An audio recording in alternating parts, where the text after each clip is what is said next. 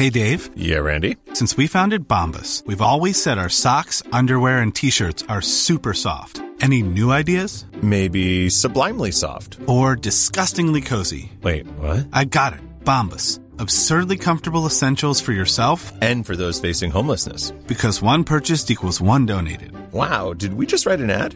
Yes. Bombas. Big comfort for everyone. Go to bombas.com/ACAST and use code ACAST for 20% off your first purchase. Hey, I'm Ryan Reynolds. Recently, I asked Mint Mobile's legal team if big wireless companies are allowed to raise prices due to inflation. They said yes. And then when I asked if raising prices technically violates those onerous 2-year contracts, they said, "What the f*** are you talking about, you insane Hollywood ass?" So to recap, we're cutting the price of Mint Unlimited from $30 a month to just $15 a month. Give it a try at mintmobile.com/switch. $45 up front for 3 months plus taxes and fees. Promo rate for new customers for limited time. Unlimited more than 40 gigabytes per month. Slows full terms at mintmobile.com. Please be advised that Gen X This Is Why contains adult language. It's kind of like how I like pets on Instagram, but not in my house.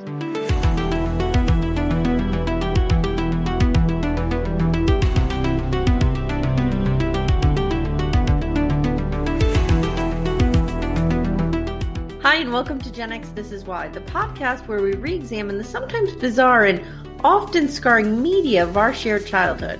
My name is Amy, and I'm a proud Gen Xer born in 1977. And I'm her sister Jenny, born in 1974. Today we're going to continue our look at The Crown Season 4 by covering episodes 3, 4, and 5. This is a continuation of our time capsule series in which we look at current media and talk about how it reflected the time that it covered. So The Crown Season 4 is current media, out 2020 on Netflix, and it is obviously covering, I think, Jenny, was it 1979 to 1985 or 1995? I think so, yeah. I think so. Covering the Gen X childhood and including the fairy tale wedding that we all remember. Before we start today, I just want to give a trigger warning. We will be talking quite a bit about bulimia and may mention suicide. So if those are triggers for you, please turn over to our Little House on the Prairie podcast where, you know, you'll just get some melodrama and Doc Baker fucking everything up over there. So again, brief mention of suicide, but definitely a lot of talk about bulimia. So that's your trigger warning. All right, Jenny, so we talked about episode 1 and 2 last time. What was your overall thought of episodes 3, 4, and 5? They covered, episode 3 was Fairy Tale, which covered the wedding, the engagement and the wedding. Episode 4 is Favorites, which covers Elizabeth's relationship with all 4 of her children. And episode 5 was called Fagin, and it was about someone breaking into Buckingham Palace. So overall thoughts. These are my favorite episodes, I think. Like this is in this season, like I thought that they were really good. I think that it's a nice slice of kind of the 80s, especially that Fagin episode, like the 80s. And, you know, because our country wasn't dissimilar in a lot of ways to what was going on in the 80s. So that was interesting to me. I thought Favorite was interesting because you get a look into her as a mother and like how her relationship with each of these kids, which is interesting because I feel like we didn't see a lot of Andrew and Edward. Like we know nothing about them through this series at this point. I mean, we know about them now, but looking at you, Andrew. Andrew's been in the news lately, but you know, like we didn't. I often forget she has those 2 kids, to be honest. Like I always just think of Anne and Charles. Yep. Because they kind of, you know, they were first and that was kind of the focus. That was my favorite episode, ironically. Favorites was my favorite episode. I thought Fairy Tale was interesting because I thought it was interesting that they made the artistic choice not to show the wedding. Yes. Which was kind of strange, but I don't know. It kind of made sense in an odd way because really that wedding was seen. I mean, it was iconic. Like everyone saw that wedding 1,000 times. Yeah, I remember it. We lived on North Lincoln Avenue at the time. Okay, so we're going to start with episode 3, Fairy Tale, and I love the way this opens.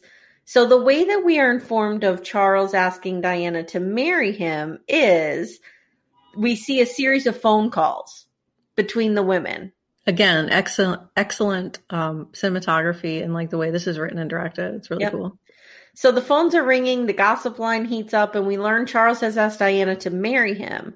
And when Elizabeth asks him if he got on one knee, he says the Prince of Wales is only supposed to kneel before the sovereign. I 100% believe he said that. I have to say something. I was listening to, so in preparation for this, Jenny did a bunch of research and listened to some podcasts, and my job was kind of to watch Diana in her own words, which I watched a bit of it. And whenever Charles talks, this actor has him down perfect. Yeah. Like his dialect, he just has, it's perfect. And I always thought that the actor was kind of just, maybe exaggerating a little bit. Nope. No. Mm-mm. That's him. So then, so I want to talk a little bit about their engagement because I found out something interesting in Diana in her own words, which is also new and also on Netflix. But those tapes, one of those tapes from the 90s, early 90s? Yes. Okay. She claims that she knew he was going to ask her to marry him, which she may have, you know what I mean? Because she calls it women's intuition, whatever. And that she had a long night of talking with her flatmates because she knew about Camilla and she didn't know if she should do it. Huh. I thought that was interesting. And that's from Diana's own mouth. So I thought that. I mean, that they only really met. This is not from Diana's mouth. This is my sources on all this stuff I'm going to be saying today is history.com, historyextra.com, and smithsonianmagazine.com. And Horse Illustrated. No, I'm just kidding. That's Amy's kind of sources. On Horse Illustrated. That she said that they only met about 13 times before they got engaged. Like they did not have a long courtship. They barely knew each other. And most of those times were in groups. So like when they were at Balmoral, like they barely knew each other. And the press hounded her. Man, like this is something intense. We'll talk about this later because my why kind of ties into it. But the minute they started just dating, I mean, you have to watch this special because it's just constant. When is he going to ask you to marry him? He promised it would be on his birthday. He hasn't, he said it would be in a couple weeks. When is it going to be? When is it going to? And she's like, you could tell she's just like, leave me the fuck alone. Yeah. Leave me the fuck alone. Like she's trying to be a kindergarten teacher. She was like a nanny and was it kindergarten teacher? It was like a day school. Okay. Yeah. And she was also her sister's maid, which I didn't know that was a deal. Can I get that deal? You don't want that deal. You don't want that deal. You can have your younger sister be your maid? I'm going to sabotage your entire existence. So, all right. So we see Stevie Nicks' Edge of 17 is playing. Just Great like song. the white Great window. Diana and her friends head out to a club. They're celebrating her engagement. So we see like this young, happy Diana. And if you listen to that podcast, they were talking about like some notes in the script for this. And it said that this is the happiest you'll ever see Diana in the series. Yeah, I think that's true. All right. So it is decided that because the press is hounding her so much that she's going to go live at Buckingham Palace. I would already be like, what? So a couple things here. Red flag. It was interesting. I feel like this is a commercial for Diana in her own words, but I don't mean it to be. What the hell? But watch it as a supplement to The Crown because it's really cool.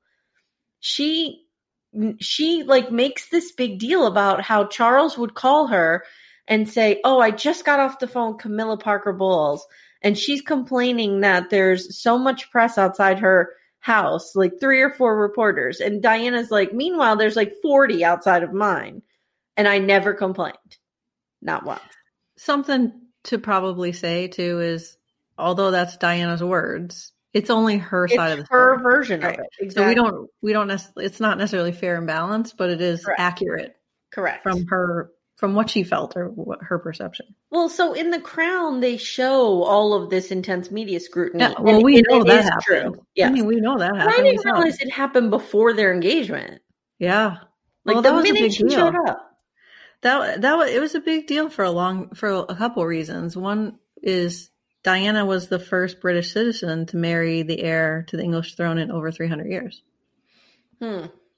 There was a part where the crowd is outside Buckingham Palace. This is after the wedding, and they're chanting, "We want Charlie." Do people call him Charlie? I've never heard that. I don't know. British people, come at us. Is this a thing? Is it so endearing? I think we call him Charlie. I think the only person in the UK listening to us is Steve Bach. Steve, come at us. Tell us what's going on over there. Do you guys He's love not him? paying attention to this. Do you guys love him so much that you call him Charlie? He could care less. He's not paying attention to this. All right. So, okay. Diana, the first night in Buckingham Palace, it does not go well. First of all, she interrupts Margaret when Margaret's telling a story. Yes. And she gets all the protocol wrong. She bows to the wrong. She's bowing to people who aren't royals and who are only aristocrats. And like, it's all super confusing because you have like layers. You have like royals. You have the people who have the HRH, which is the Royal Highness title. Then you have like other royals, but I don't know if there's a difference in title. I think there's a ranking there. And then there's like the ranking is like the order that you have to greet them. Mm-hmm. And then there's aristocrats who aren't royals. Mm-hmm. And then there's commoners who probably weren't there. Yeah. And then at one point she says, "Sir," and it's like, no, you only say "sir" the first time, and it's this the second time. No, "sir" the second time is His Royal Highness the first time. Yeah, it's crazy. It's crazy. This is part of my problem with like, why are you focusing your time on this? It's insane. So it is decided that her grandmother, Lady Fermoy, will school her in royal etiquette. Have to deal with this because it's a mess. It's a mess. So Diana and Charles don't seem to have a strong connection. It seems like they're just kind of going through the motions. Like, did you see that scene where she's picking out the diamond? Yeah, so I wanted to talk about her ring a little bit. Okay. So her engagement ring was 14 diamonds surrounding a 12-karat oval sapphire. It was inspired by Queen Victoria's a brooch that Albert gave Queen Victoria for her birthday, but it wasn't custom, nor was it unique. And at the time, it was available in Garrard's jewelry collection for anyone who had like 30,000 pounds to buy it, which was a huge ordeal. Like it caused all these problems in the royal family because they're like, why are you wearing common aristocrat jewelry? Like it was a huge thing. So I wonder how much truth there is in that she picked another one first and then chose that one because it was the color of her eyes. Yeah, because the other one belonged to someone, didn't it? Like the Queen said that. I don't know if that's true or not. Like the Queen said that's in our collection. And it's almost like she wanted something that wasn't part of their family. Yeah, that's like that. That's what that scene said anyway. But that would be, there's 30,000 pounds. It would be the equivalent of $400,000, not pounds today. Okay. So it's an expensive ring. And do you know that Kate Middleton has it? Yeah. William got the ring. Well, originally Harry got the ring and William had a different piece of jewelry. And then William got the throne. He's gonna be king. And then they ended up switching. And actually Harry has her dress, her wedding dress. Really? Yeah. So William has the ring and he gave it to Kate Middleton, and that was a big ordeal because they feel like it's cursed or like it's unlucky. Or would you take a ring that had so much trauma tied to it? I don't know, probably not. But I also wouldn't want a common, like now that ring is not common, right? Now it's Diana's ring. Yeah. But like, it's weird that you take something that didn't have any kind of connection to anyone. Like, well, I'm trying to think. Okay, so let me get in the role here. I'm marrying Prince William. He gives me a 12-karat sapphire. It's a 12-karat sapphire with 14 diamonds around it. Do I take it? See, I would think. I don't know if I want this sapphire because Kate Middleton's a commoner. But I would think it was really sweet. Number one, sapphire is my birthstone. So that's true. Yep. But I think I would take it because it's just so sweet how much William loves his mother. Yes, exactly. Yes. Like that, those kids are very attached to her. Like that. Yeah. I didn't know that Kate had it, but I suspected as soon as I was reading about it. And then I looked it up and she has it. So another big scene here, Jen, is when they announced their engagement. Oh, yeah. They announced their engagement. It's like in February of 81-ish. So they have that scene where a reporter is interviewing them. It seems like it's one reporter. I watched that interview. I did too. Okay. Yeah, it's one reporter. So I'm interested to know if you have the same thoughts I do. So in the show, The Crown, Diana is very much kind of looking at him like she's madly in love with him. And the reporter says something like, "You two look very much in love." And Charles says, "Whatever in love means." Right. And Diana's like, hee. And okay, so I watched the real clip. You did too. Yep. I think they have so much more chemistry in the real clip than is portrayed here. Well, yes and no. Like, I think the ordeal they made over him saying that, it's a nothing thing in the real clip. Like, you could tell he's just saying it tongue in cheek. Like, it's not. Well, here's something interesting. It doesn't feel like it has some sinister overtone like they made it out in the show. Diana claims that he actually said that when he asked her to marry him. Oh, I heard. And I read said somewhere. it again there. I read it somewhere that she thought he was joking at first. Yes. Oh. And then she said something like, "I love you." And he said, "Oh, whatever that means." I think that's just his normal flippant attitude, though. Like, I can relate to too. this. And it's not necessarily like something indicative of their relationship. Like, it's just his attitude. What examples of true love has Charles witnessed? I think his parents are in love. Yeah, but he wasn't close to He never his saw parents. them. He never saw Right. his parents. So, like, Right. Was his nanny in love? He never freaking saw his parents. Was his police guard happily married? Well, I think there are, in the realm of royalty, I think there are happy marriages in that family. Like, I think the Queen Mother and George the Fifth were like a love match. So Mhm. were his parents. Mhm. Like, which was on her. And then he saw his uncle fall in love and abdicate the But throne. what does that mean? To be Elizabeth and Philip, are you making out in front of your kids? Are you affectionate? That's true.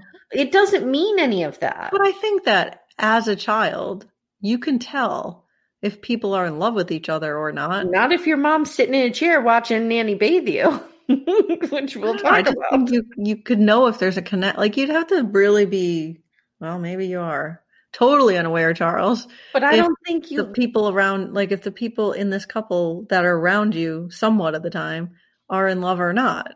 I don't think he saw it up close. Okay, so after the press conference, Jen, Charles leaves for Highgrove, from where he will leave for a 6-week tour in the morning. Is Highgrove where he wants to move? Mhm. That's the place. Okay. Mm-hmm. It's his love shack. Yeah, totally. Mm-hmm. Diana meets him at the airport to say goodbye the next morning. Okay. So in the real scene, she is crying, and the press took it like, oh my God, she's crying because he's leaving. Mm-hmm. In reality, she was crying because they had a big fight about Camilla the night before. All right. So Camilla's constant. Yeah, it's a huge problem. Constant. When the person you're about to marry is in love with someone else, that's a thing. That's not going to go away. So, when he's leaving, he mentions that Diana should that he asked Camilla, thank you, Parker Bowles to ring her. And Diana's like, your ex? Did that really happen? Why? Kind of. Okay. And, he said, well, she's crazy fun. She's the best company. She's the best company. Jenny, does anyone think you're the best company? Of course. Besides you. He doesn't say who. Jenny's her own favorite company. It's like, I'm just chilling out here. It kind of happened. Camilla left sent a note to Diana, congratulating her on the engagement and asking her to go to lunch. But supposedly it was at Charles' behest. But to be fair, this would not be unusual behavior in the circle of aristocrats and royals. Yeah. Yep, correct. All right, so for 6 weeks, then we have Diana essentially alone in the palace, Jen. She's roller skating to Duran Duran. You loved Simon Le Bon. I did. Like big time. So Jen, she's watching. Oh, she chats with her flatmates on the telly. Okay. Or why are we talking like this now? Okay. And she's watching some kids show called Bagpuss. What was that about? That was annoying. It was weird. She also keeps trying to call Charles, but cannot get through to him. Then we start to see the bulimia.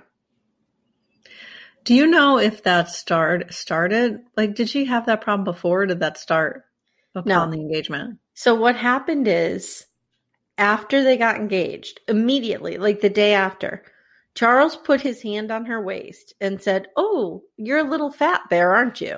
Oh my God. Or something to that effect. A little fatty there. Yes. Wait, I have it here. Hold on. The bulimia started the week after we got engaged and would take nearly a decade to overcome. My husband put his hand on my waistline and said, "Oh, a bit chubby here, aren't we?" And that triggered something off in me. What an asshole. So it was bad.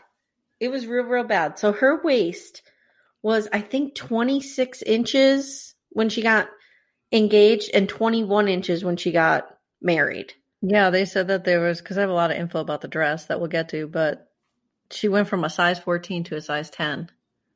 British sizes, I think those are. But she, like in a couple months, and it was a nightmare with the dress fittings because she kept changing size. So I want to talk a little bit about this because I have not suffered from bulimia, but I have a close friend who has, and I've met some people who have through my writing. I write a lot about weight and eating disorders. So I've kind of have a little toe in this pool, but you know, I don't want to speak for anyone, but this is what I think.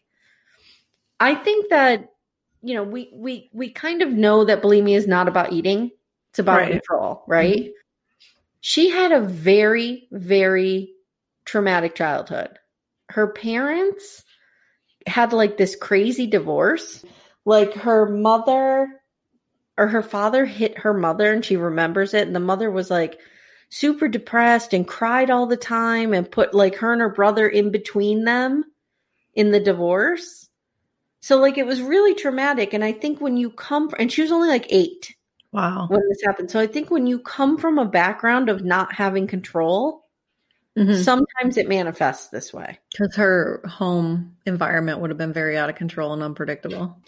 Yeah. So I'm thinking the minute that, because she talks a lot in that documentary about how she just was not prepared for the level of scrutiny. Right. Like, I think the minute she started to feel not in control of the situation, that may have come up again. Well, that's just my theory. I could be completely wrong. And think about it. Like she had they didn't ease her into this world.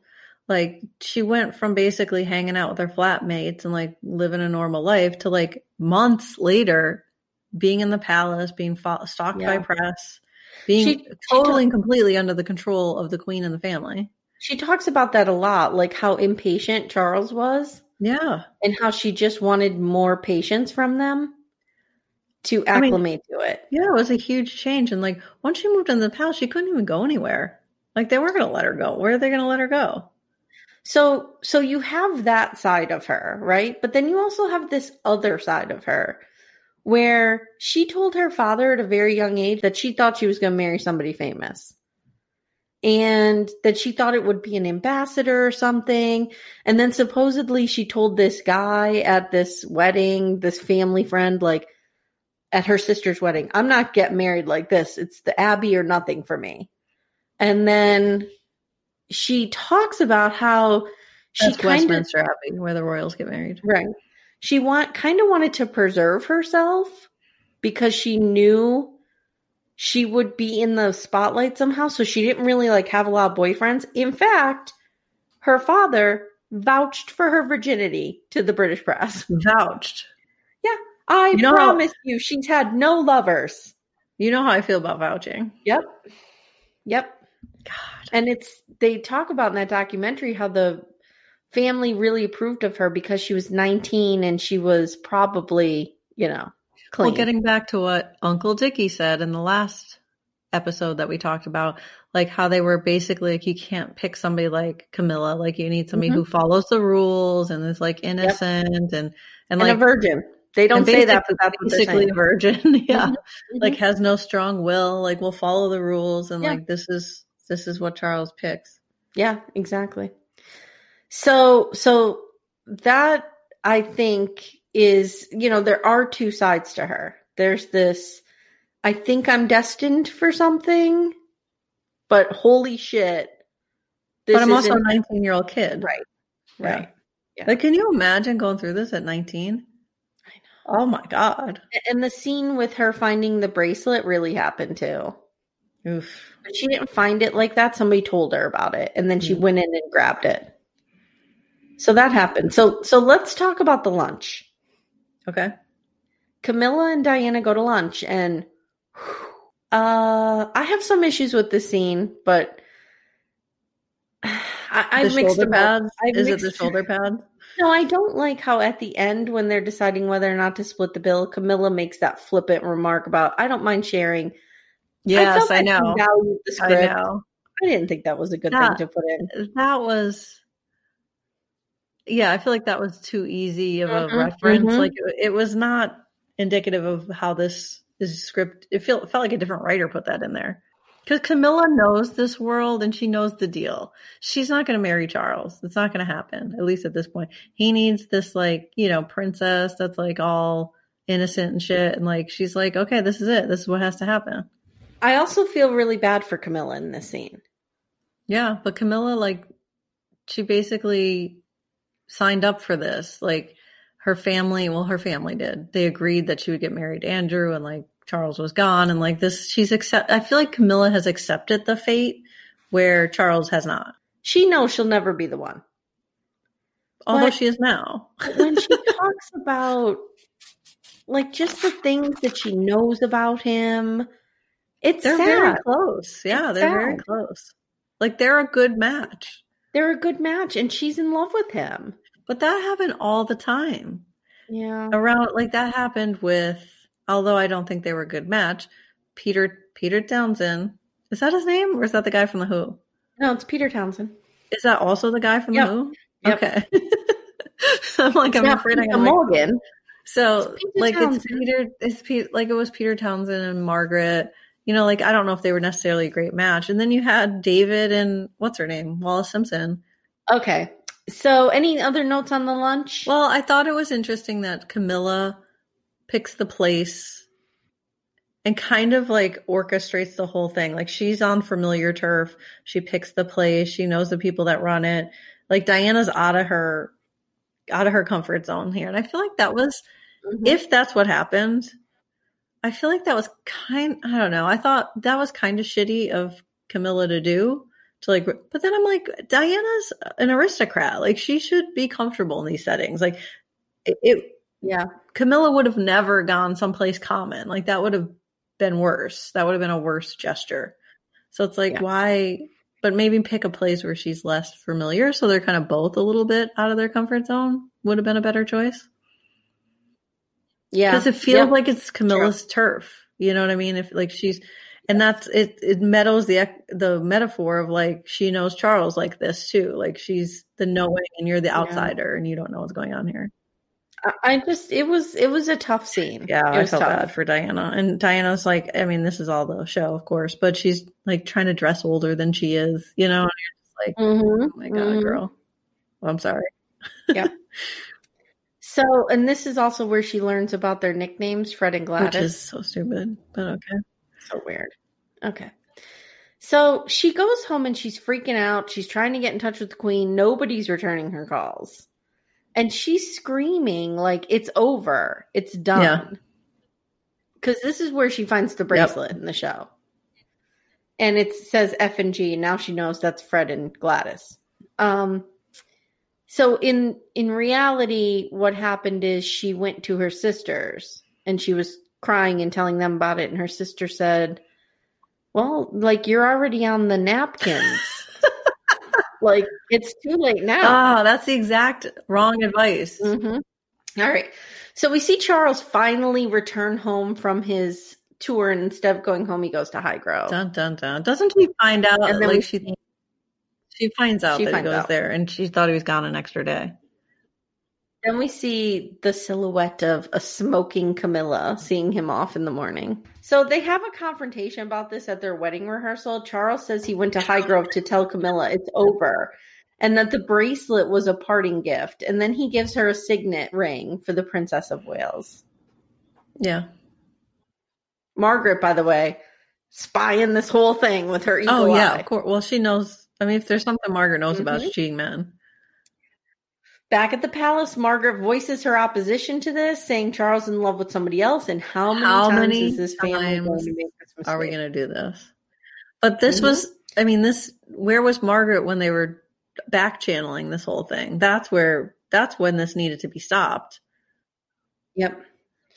So Philip says something interesting here that I think is a little autobiographical. He says, as Diana grows and as she matures, he will begin to love her. He will see the woman that she becomes, and he will begin to love her. Red fucking flag. If you have to wait for your spouse to grow up to love them, you are marrying somebody too young. Too young. But Jen, she has the seal of virginity guaranteed by her father. God, that's weird. Yeah. So they seem resigned to him having an affair, and the queen mom actually says this is how it's always worked. Yeah, kind of. She said that, but she would have she almost did, like, kill Philip when she thought he was having an affair. Then we have the end scene, and it's very sad. Elizabeth goes to confront Charles, and she tells him the story of her grandmother, Queen Mary, and how her true love died, and they married her off to his younger brother. And they weren't in love, but they stuck it out, and they made a life for the good of the monarchy. This is her grandmother.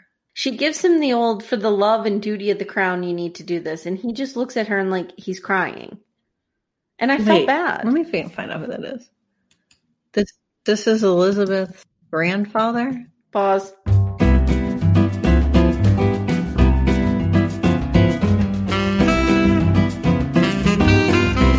Okay, we're back. So it was Mary of Teck. So Albert died a few weeks before their wedding during the influenza pandemic of 1891 to 92. This is from biography.com. During her mourning period, Albert's brother, Prince George, Duke of York, became close to Mary, and in May 1893, he proposed. They were married in July of that year and went on to have 6 children. Yeah, sad. But that's how a lot of those marriages happen. A lot of them were marriages of convenience and like business deals, basically. So Elizabeth's saying, like, yo, dude, you gotta do this. Yeah, like it is a luxury that they don't usually have, is to marry for love. So at the end, we only see Diana in her dress getting ready to go to the church. They don't show the wedding. They just show the veil. The veil that was like 40 feet long. The train was 25 feet long. The veil was 40 feet long. Yeah. And we only see that. We don't see the wedding. Which I guess makes sense. Everyone saw the wedding. Everybody. I know, but like, I don't know. I thought that was like a bold move. It wasn't that exciting. I mean, it was pretty exciting. I watched it again today. It wasn't exciting in that, it's slow moving. But like, it was a big fucking deal. I don't understand why it was such a big deal. Like, I get that it was a big deal, but I don't remember it being that big of a deal with William and Kate. It totally wasn't. It absolutely wasn't. Yeah, so why this? I don't know. Maybe that has something to do with like the way the media environment was then versus now. Some of the reporters, because you have to watch that special, they show a lot of the original reporting. They were saying, like, London needs this right now. Like, it was in a big depression. Yeah, and I think the royals, it was just a different time then. I think they're less focused on it now. It's like, it's not as big a deal. But there was 750 million people in 75 countries watched that. That's crazy. Including 2 little girls in Scranton, Pennsylvania. Yeah. They had 2,600 guests. And it's ironic that she talked about the Abbey because they didn't get married in the Abbey. Yes, they did. No, they didn't. They got married in the what's the name of it? Hold on. St. Paul's Cathedral. I thought they just had their rehearsal there. They got married in St. Paul's Cathedral because it was bigger. Get married in the Abbey. They didn't. The Abbey's small, so they got married in, relatively small. You could fit 3,000 guests in St. Paul's. And they also, that was a longer ride around London to get to. So they did like a longer kind of like parade going around London. I read somewhere too, but I didn't see it anywhere else that I could back it up that they wanted to get married at St. Paul's because they were thinking like she was going to be the people's princess. Like she wanted to relate more to the common person. But like from what you said in her thing, I don't think that's true. I don't think that's true either. Yeah. The last royal wedding to be in St. Paul's was the Prince Arthur, who was the son of Henry VII in 1501. Wow. So it was a long time ago. Okay. Do you have any other notes on that? I have that the cost of their wedding was 48 million pounds, which is the equivalent of $135 million today. Ridiculous. I mean, to be fair, they had a lot of that was security because they were so afraid of threats from the IRA at the time. Okay. So the security detail was insane. Kate and Williams and Meghan and Harry's, they were all in like the 20 million pound range. So this was astronomical even compared to those. Did Margaret Thatcher go? Yes, she did. And you know who else went? Who? Camilla, yeah. Well, that again, that would not have been unusual in those circles. Yeah. Like that's totally. Diane called him by the wrong name in her vows. Ooh. Oh, yes, she did. I caught that. She called him Philip Charles. Yeah, she called him Philip Charles Arthur George instead of Charles Philip Arthur George. I caught that. Thought that was interesting mistake to make. I get like mixing up the middle names or something, but like, how do you get the first name wrong? Here's how bored I was. I watched the whole wedding again. Wow. Yeah. And then Charles forgot to kiss her at the end. Oh boy. So at the end of the ceremony, so he kissed her when they appeared on the balcony of Buckingham Palace, starting that whole tradition. Yes, which is when everyone was chanting, Charlie, Charlie, Charlie. Yes, that was a thing. I don't even know what to think of that. Honestly, I think now they're just sorely disappointed in him, so we don't see this anymore. Oh my God. The man who will never be king. Yeah. But theirs wasn't the first televised wedding, royal wedding. Wasn't Elizabeth's? No, her wedding wasn't televised. That was her coronation. Yeah. Margaret and Tony Armstrong's. Oh, okay. This was the embodiment of that whole I want to grow up and be a princess shit that we were fed as kids. Oh, yeah. Like this was it. Yeah, and I think that's another reason why the craze was so much with Diana was like, this was that story. Like, you know, like with Harry and Meghan and Kate, they're all great and everything. But like, you know, they got married in their 30s and like late, you know, like much later in life, they had careers that, you know, like it's a different, this was like, she was plucked from like obscure her childhood home and like made a princess, you know? All right. So that takes us to episode 4 called Favorites. In the beginning of this episode, we see the Argentine scrap workers come to blows with some Brits, and it's the beginning of the conflict in the Falklands. Because the Argentinians are, is it the Argentines or the Argentinians? I think it's the Argentinians. The Argentinians are trespassing on the British territory, right? Which is in Argentina, right? But anyway, this is colonialism. So we have this starting to brew in the background. In the Falklands. It's in the Falklands, right? Then we have Mark Thatcher, son of Margaret Thatcher, goes missing during a race in France. Okay. Margaret is distraught, and in her meeting with the Queen, she openly calls Mark her favorite child. And Elizabeth is stunned, and this makes her re-examine her relationship with her own children in an attempt to prove to Philip and to maybe herself that she doesn't have a favorite. So Elizabeth is stunned, and every parent on earth is like, oh yeah, I know, yeah. Yeah. I get that. Well, Philip's like, oh yeah, I have a favorite. And she's like, how did you answer that so quickly? He's like, because it's Anne. Like, isn't it obvious? So, and Jenny, I'm going to say this right up front. I am not going to reveal if I have a favorite, so don't even ask. I wasn't going to. Okay. I'm just putting you there. Okay. I feel like it probably changes. It does. It really, really does. Like day by day, maybe. Yep. So Elizabeth decides to set up meetings with all 4 of her children and asks Charteris for a fact sheet on all of them before they come.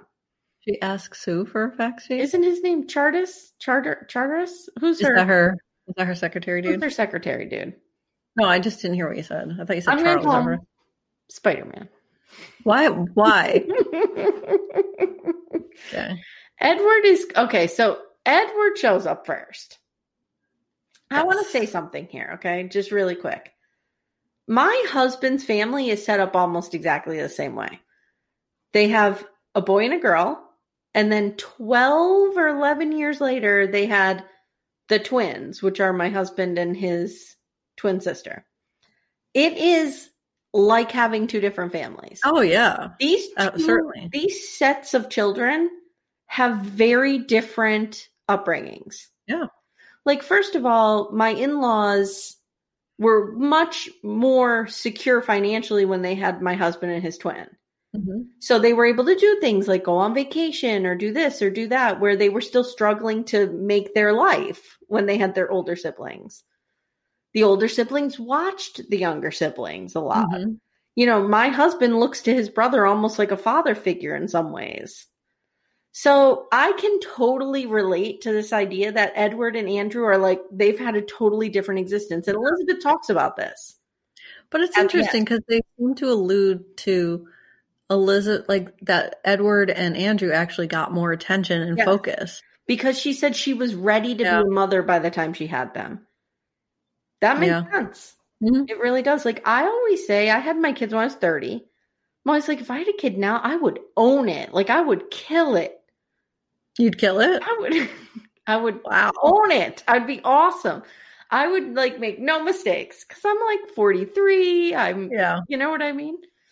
So I can't imagine having a kid like 21, which it's also 21, but it's also not your first kid. Like, right. I think even if I had a kid now, oh God, I mean, I'm quite old for that. It's still my first kid. Like, I think there's a certain benefit to like, you're older, but you also have done this. Yeah. And you've learned all the lessons. Yeah. Yep.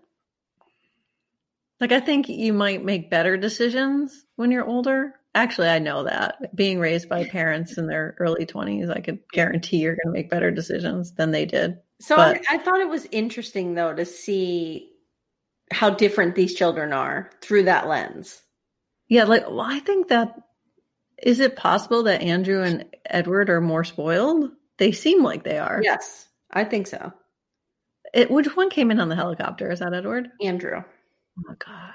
Well, don't forget, Elizabeth, was she queen when she had Philip? Yeah. Or when she had Charles? She wasn't queen yet. No. She wasn't queen when she had Edward and Andrew were raised by the queen. Yeah. Well, were any of them really raised by the queen? Right. Was your nanny a queen? Well, when they were like, she's sitting nearby watching another woman bathe us when we were children, I'm like, that would have been me 100%.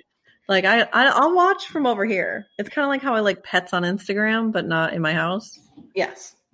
So let's talk about Edward. Edward is quiet and somewhat cynical. Somewhat. He talks about the other kids at school bullying him, and it's made him kind of like hard. Yeah. And I did look up, and Edward is actually rumored to be the closest to the parents now. Yes. Like, he and his wife are like, super close to them. And he's had some like weird failed businesses, notably Ardent Productions, which was like a big television production thing. But he's worth $45 million. Wow. Andrew and Edward got into all kinds of crazy shit. Andrew shows up in a Royal Army helicopter making an obnoxious entrance. What a dick bag. Dick bag. Which, surprise, surprise, matches his personality. But there's something about him, Jenny, that charms his mother. Yes. Do you notice that? Yep. He likes her salmon. He makes jokes about royal titles, and he even he's playing her. He's a player. Yes, and he even jokes about some actress he's dating, making a movie about seducing 17-year-olds. Is that a nod to the Epstein thing? Maybe, right? So Elizabeth kind of worries about him because I would. she doesn't think he takes his future serious enough. No. So he's kind of like the bratty fun one. Yeah. Yeah. All right, then we have Anne. Anne's fucking miserable at this point. And Anne's miserable when she's happy. So you can, like, this is dark. She has some kids, but we find out that she's having an affair. And Elizabeth basically just tells her to suck it up. Yeah. And on the podcast, Peter Morgan talked about how Anne is living the life that Elizabeth secretly wants. Yeah. And she's disappointed in Anne for throwing it away. That's how he wrote it to play. She has a very different relationship with Anne, her only daughter, than she does with her sons. Yeah, throughout this season, I feel like there's her trying to connect with Anne and it doesn't work. Well, and I think she has she doesn't seem to have sympathy or empathy for Anne. Where she does more for Edward and Andrew. But I don't think she does for Charles either. So it might not be a gender thing. Because she's telling Anne and Charles to basically suck it up, like deal with it. Well, so let's just back up a minute. When she and Philip are originally talking about, like, do we have favorites? They both kind of agree that that Charles is awful. You notice that? He's like, my favorite's Anne, and then they're talking, and then no, maybe it's at the end. She gives him a run through of what the kids are doing, and they're both kind of like, well, Charles was kind of always lost. Like, he's whatever. I thought that was hilarious. Okay. So here we go, Jen. We come to Charles. Charles and Diana are having some kind of fight at Highgrove. Diana has locked herself in her bedroom and is blasting, what is that kid's show? I don't know. It was so stupid. Bagpipes or something? I don't know. She refuses to lunch with the Queen, and he's like freaking out about it. So this is where I wanted to mention that I did hear on that, Diana, in her own words, that her pregnancy was awful, that she was sick every day. Oh, God. And that nobody in the royal family had ever experienced morning sickness before. Of course not. Sure they didn't. So she was, this outsider who couldn't even handle being pregnant. And she was still very bulimic throughout it all. Oof. Yes. And there was this news story that she had a scare by falling down the stairs, but she reveals that she threw herself down the stairs. Wow. That she and Charles had a bit of a row, and he went out to ride, and she flung herself down the stairs while pregnant. Jesus. Yeah, that's dark. Yeah. And really, really sad. And she said that, again, this is only Diana's side of the story, but she says the royal family was sending psychiatrists and psychologists and putting her on a bunch of medication. And she said, all I ever wanted was just time and patience. Well, but to be fair, if she's bulimic and she's throwing herself downstairs, like she needs more than time. She needs therapy. Yeah. Like she needs to get to the bottom of that. And time and patience would have been nice also to deal with that. You can see how,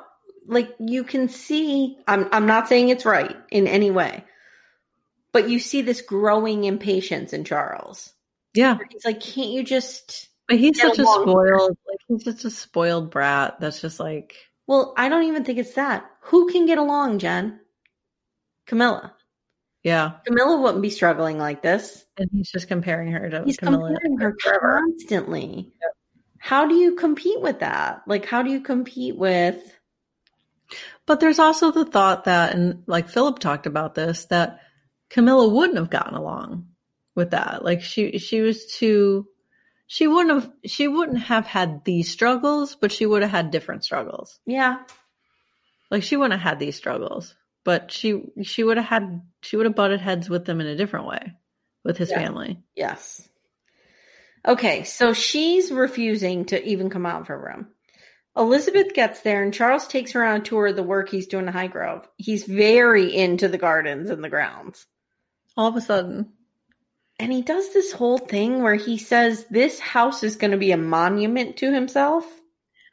He's insufferable. He's getting pretty insufferable. I have to say, I liked his character, but now I'm like, oh, yeah, he's turned into an asshole. Yeah. God. He was okay when he was a kid, and like even through that Wales stuff, but like, no. He's gone off the rails. He tries to recite literature to her, and she's disinterested. They don't have common interests. So at lunch, he's telling her about the gardens and all he's going to do. And Elizabeth actually says to him, "You better get your house in order and ask your unhappy wife upstairs what she wants." And like that was the director talked about that in the podcast. Like that was very, he wanted to have Elizabeth put her thumb on the scale, which was very rare. Yeah. Yep. Yeah. So that's the state of Charles and Diana's marriage at this point. Mark Thatcher is found alive. Turns out he was just fucking off in the Sahara. He was driving around the Sahara, and I was in the Sahara. I was on the Morocco side, and we were not far from the Algerian border. And like, there's nothing there, man. You're going to die out there. There's no question. If you wandered off, especially if you're in a car, because like you could get out pretty far. Yeah. I don't know how you drive. Well, I guess they're dune buggies, right? Because I mean, those dunes were 25 feet high. Yes. Like, yep. I don't know how you get around that. I was on a camel. Philip makes jokes about him the entire episode. He seems like an idiot. I'm sorry.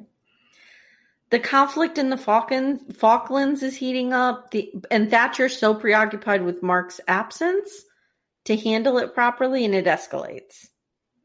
Which I found super interesting because she's like, I'm the exception to women. This is why. Where it's like, when it came to it, you know what I mean? Like, you couldn't deal with being a mother and running the country. You're not the exception to the rule. I feel like you put Carolyn Ingalls in there, she'll fucking deal with this shit. She'll deal with it. She'll deal with it. Yeah. Like, it's just ironic that she has this view of like other women. I feel like other women would have been stronger in this role. Yeah. At that moment. So Elizabeth talks at the end with Philip about how she, like we talked about, had Edward and Andrew to prove herself, that she could be the kind of mother to them that she couldn't be to Charles. And she talks about when she had Charles, she swore the nannies wouldn't bathe him, but she ended up doing that watching from a chair. In the end, he reveals that before we get there, I just want to say it's revealed that Andrew is her favorite. Yeah. Yeah, how'd that go? So in the end, she reveals that their children are lost, and she has a touching discussion with Philip about her inadequacies as a mother. And he assures her that she is a good mother. And I thought it was a really touching scene between the two of them. I'm going to make an observation as a non-mother. I feel like all mothers think this. I think all mothers think they're inadequate. Yeah. Like even the excellent mothers. Yes. Like, of course, somebody who's inadequate is going to think it, but I think no mothers give themselves enough credit. Yeah, you're right. So I just really, like, I almost live for seeing any kind of affection between them because I just I love them so much together. Philip and Elizabeth? Yeah. So it's kind of nice to see that he still loves her. Mm-hmm. And then but apparently Charles isn't seeing this. Then he delivers the line heard round the world. What? He reminds Elizabeth that it's her job to, quote, stick around, stay alive, and keep breathing.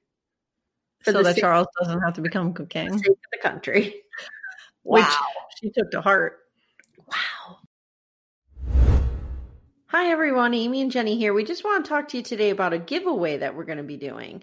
We are going to be asking for your input and surveying our listeners through social media and through our website. So if you don't have social media, you can find our survey on our website, but I will also be throwing it on Facebook, Instagram, Twitter, and everywhere else. Jen, why don't you tell them a little bit about the survey? This is just going to be a quick survey to just get some ideas of things like where you guys found us, what type of content you listen to. Very quick, like 3 questions, nothing crazy. We will collect your email address, but that's just to contact the winner. We will have other options there for you to opt into if you want to, but for the purposes of the contest, we will just be using that to contact the winner. So if you could just give us 5 minutes of your time and give us some feedback, we'd really appreciate it. As you guys know, we've been working really hard to grow the podcast. So we want to know from you the things that you would like to maybe see in the future and how you're finding us, like Jenny said, and kind of, where we're going to go from here. So what are you going to win, you might ask? So as you remember, we were promoting the Bee Gees' How Can You Mend a Broken Heart, the documentary that was on HBO Max, which I heard was great. So we promoted that, and in exchange for us promoting it, they gave us a few albums. And we're going to give them to you. So we have 2 of these albums, and they are called the Bee Gees Main Course. And Jenny, tell everybody a few of the songs that are on them. So this has Jive Talking, Winds of Change, Fanny, Be Tender With My Love, Come On Over, Edge of the Universe. Some good stuff. Nights on Broadway. Okay, good stuff. So all you have to do to enter to win one of these albums is to take our quick survey. So I know Amy is not a detail person. So let me give you the details on that. The contest will open January 1st, 2021. And anyone who enters the contest between January 1st and January 30th will be eligible. It will be a random drawing from all those who have entered. What about people who enter on January 31st? Is there a 31st in January? That would be January 31st. Yes, I love it when she screws up. It so seldom happens. So fill out the survey between January 1st, January 31st. You're entered to win one of 2 albums. We have 2 copies of this. Yep. We actually had 3, but we're giving one to our dad because he deserves it. He puts up with us, although not a patron yet. No, we were supposed to shame him about that. We're going to shame them. Neither one of our parents have signed up for our Patreon. We're going to shame them. We're going to shame them publicly soon. All right. So thanks a lot, and look for that link. All right. Let's keep trucking right along, and we'll just cover episode 5. There's no Diana in here. No. We'll just talk briefly about what happened. So do you want to do an overview of the event that occurred? Sure. So basically, after a few years of Thatcher's rule, Britain is suffering a depression. One of the people hardest hit is Michael Fagan. He's a painter and a decorator who just can't find work. So he feels like this, again, is his interpretation, that because he can't find work, his marriage has collapsed, his wife has left him taking the kids. Yep. After trying to go up against the man in the proper channels. Yep. And let me tell you, the bureaucracy in the UK makes the US look like Speedy. Yeah. One of these bureaucrats along the way tells him, you know what? Speak to the Queen if you have issues with Thatcher. Speak to your MP. Mm-hmm. Or the speak MP to the Queen. Speak to the Queen, didn't he? Yeah. Okay. Meanwhile, Thatcher goes all in on the war in the Falklands, and they emerge victorious. This means nothing to the hardworking people of Britain who could barely put food on their tables. And it cost them a ton of money. Yep. So he decides he's going to go talk to the Queen. Yeah. And he breaks in not once, twice. Breaks in to Buckingham Palace. Sits on her bed or near her bed. And they have a 6-minute, I think, conversation. And then he leaves. And the Queen never reveals what it was about. The fact that someone was able to get into that building and get to her bedroom unnoticed is ridiculous. It's ridiculous. It's ridiculous. Yeah. Especially considering all that IRA shit was going on. Yes. Like, wow. So I feel like... And this was after Uncle Dickie was killed. Wow. If I were her, I would have been fucking taking names. I've caught myself several times saying or making comments about people like right now we live in this nanny cam environment, right? Where everything is recorded, everything's on camera, everything. Yeah. I find myself always thinking, probably erroneously, that like murder was so much easier to get away with. Things like this were so much easier to get away with before technology. Yeah. I think that's correct. Okay. So I want to say something too. Margaret Thatcher,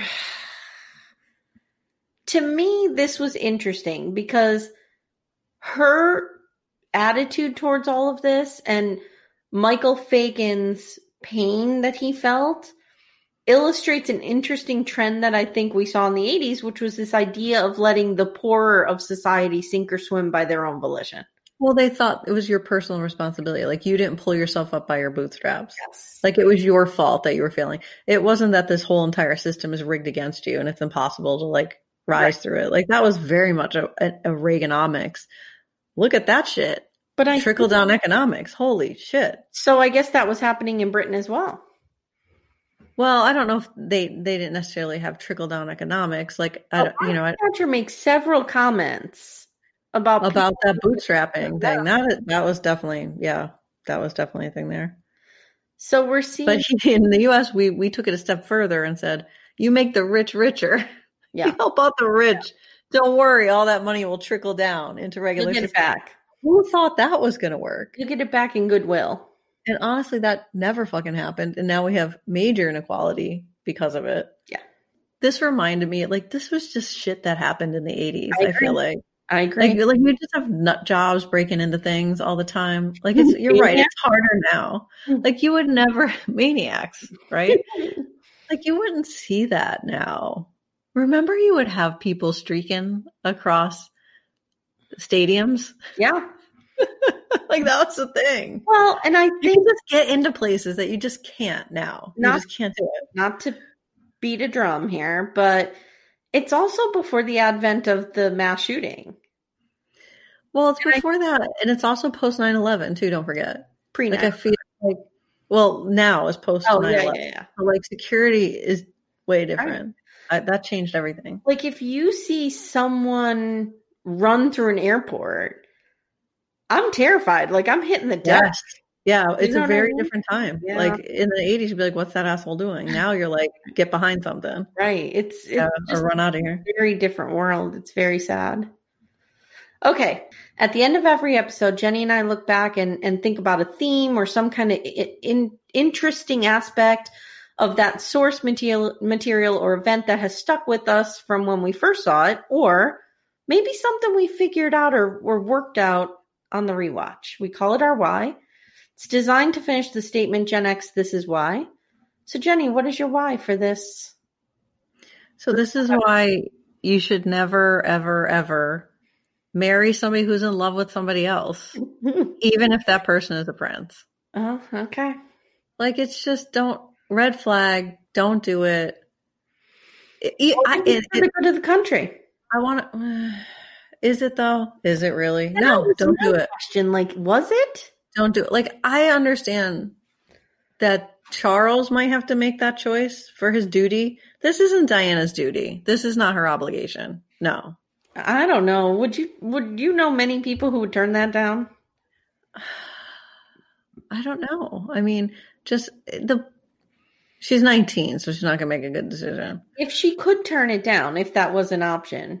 Like, would they come for her? You know, would it be... She could turn it down. No, she could have turned it down. Okay. Yeah. I mean, this isn't 1200. She could have turned it down. Or they're just like, you in. But I know so many people who had doubts in their mind up till the day of their wedding. They're walking down the aisle.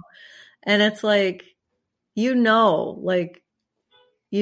think you know. I'll never forget my first wedding. I was like, in the limo ride over there, I'm thinking, should I just tell this guy to keep going? So you do like a Sex in the City shit? Yeah, right? Okay. Agreed, Jenny. So this is why I have such a problematic view of the paparazzi and the press. The paparazzi press mingling together, whatever. The way that they hounded this woman, I mean, when you hear out of her own mouth, she couldn't do anything. They bought the flat across from her and they took pictures of her in her bedroom. Yeah. Yep. They tapped her phones. They put cameras all over her. They followed her to and from work. They sat outside the daycare center that she worked in. You know what? This is still a thing. And it is still a thing. No, but I feel like what fueled it to the level it's at is like when all of those tabloids came out and like they pay all this money to get these pictures. Like they'll pay a ton of money for some kind of like secret picture that like you have to really invade somebody's privacy to get. Yeah. And they're still around. Yep. Those things are awful. They're horrible. They're terrible. Give these people, and I'm not That's just talking unreal. about royals, I'm talking about like Anyone. Actors. They do this to actors. They do this to everyone. give them some goddamn privacy. What the hell? Why do we need to do this? Well, because these publications pay like $500,000 for these pictures. Yeah, you're right. That's the problem. If they weren't worth anything, people wouldn't do it. Yeah, because when Jenny lives in New York, when we're there, if we ever see a celebrity, New Yorkers know how to act with that shit. They don't even talk to that person. We act like we're not impressed. Right. So it's not the general population. No, it's not. It's because you can get $100,000 for this picture. It's unfair. It's disgusting, and it needs to stop. Yeah. There. I agree. That's why, Jenny, I'm telling you, you got to watch that. This poor woman. I mean, it is ironic that she died the way she did at the hands of the press, because I don't think it's ironic. I think it was inevitable. it was inevitable. I mean, they were chasing her down all the time. They were doing that to Margaret. Remember in the earlier seasons? Mhm. Yep. She was They were talking like about, chasing her in cars and shit. like in the early days, she was driving herself. And she's like, I speed up when the light is yellow and I fly through it so that they get stopped at red lights behind me. Like, that's dangerous. yeah, That's crazy. how Amy drives. You don't fly through yellow lights if you're a princess. Jesus. Okay, so join us next time when we're going to be covering episodes 6, 7, and 8. Terra Nullius, The Hereditary Principle, and 48-1. So we will be probably paying a lot of attention to episode 6, which is their Australian tour and the beginning of the end of their marriage, pretty much. And It's like the 1 week of their happy marriage. Yes. And then everything else falls to shit. the 1 week. And then we'll touch on some events in episode 7 and 8, but 6 is probably going to be the big one. All right, so thanks for listening, and we'll see you soon. Hi everyone, Amy here. Thanks so much for listening. We really appreciate it. If you like what you hear, please consider leaving a 5-star review. It really helps us to grow the podcast. If you'd like to support us, please consider joining our Patreon feed.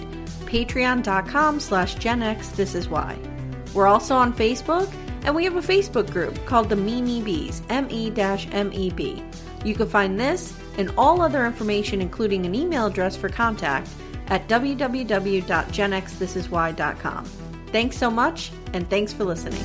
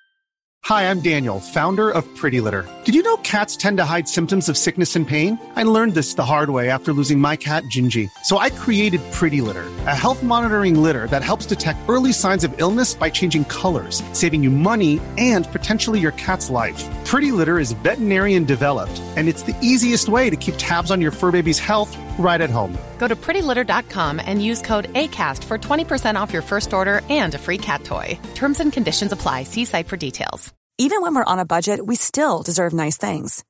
Quince is a place to scoop up stunning high-end goods for 50 to 80% less than similar brands. They have buttery soft cashmere sweaters starting at $50, luxurious Italian leather bags, and so much more. Plus, Quince only works with factories that use safe, ethical, and responsible manufacturing. Get the high-end goods you'll love without the high price tag with Quince. Go to quince.com/style for free shipping and 365-day returns. Even when we're on a budget, we still deserve nice things. Quince is a place to scoop up stunning high-end goods for 50 to 80% less than similar brands. They have buttery soft cashmere sweaters starting at $50, luxurious Italian leather bags, and so much more. Plus, Quince only works with factories that use safe, ethical, and responsible manufacturing. Get the high-end goods you'll love without the high price tag with Quince. Go to quince.com/style for free shipping and 365-day returns.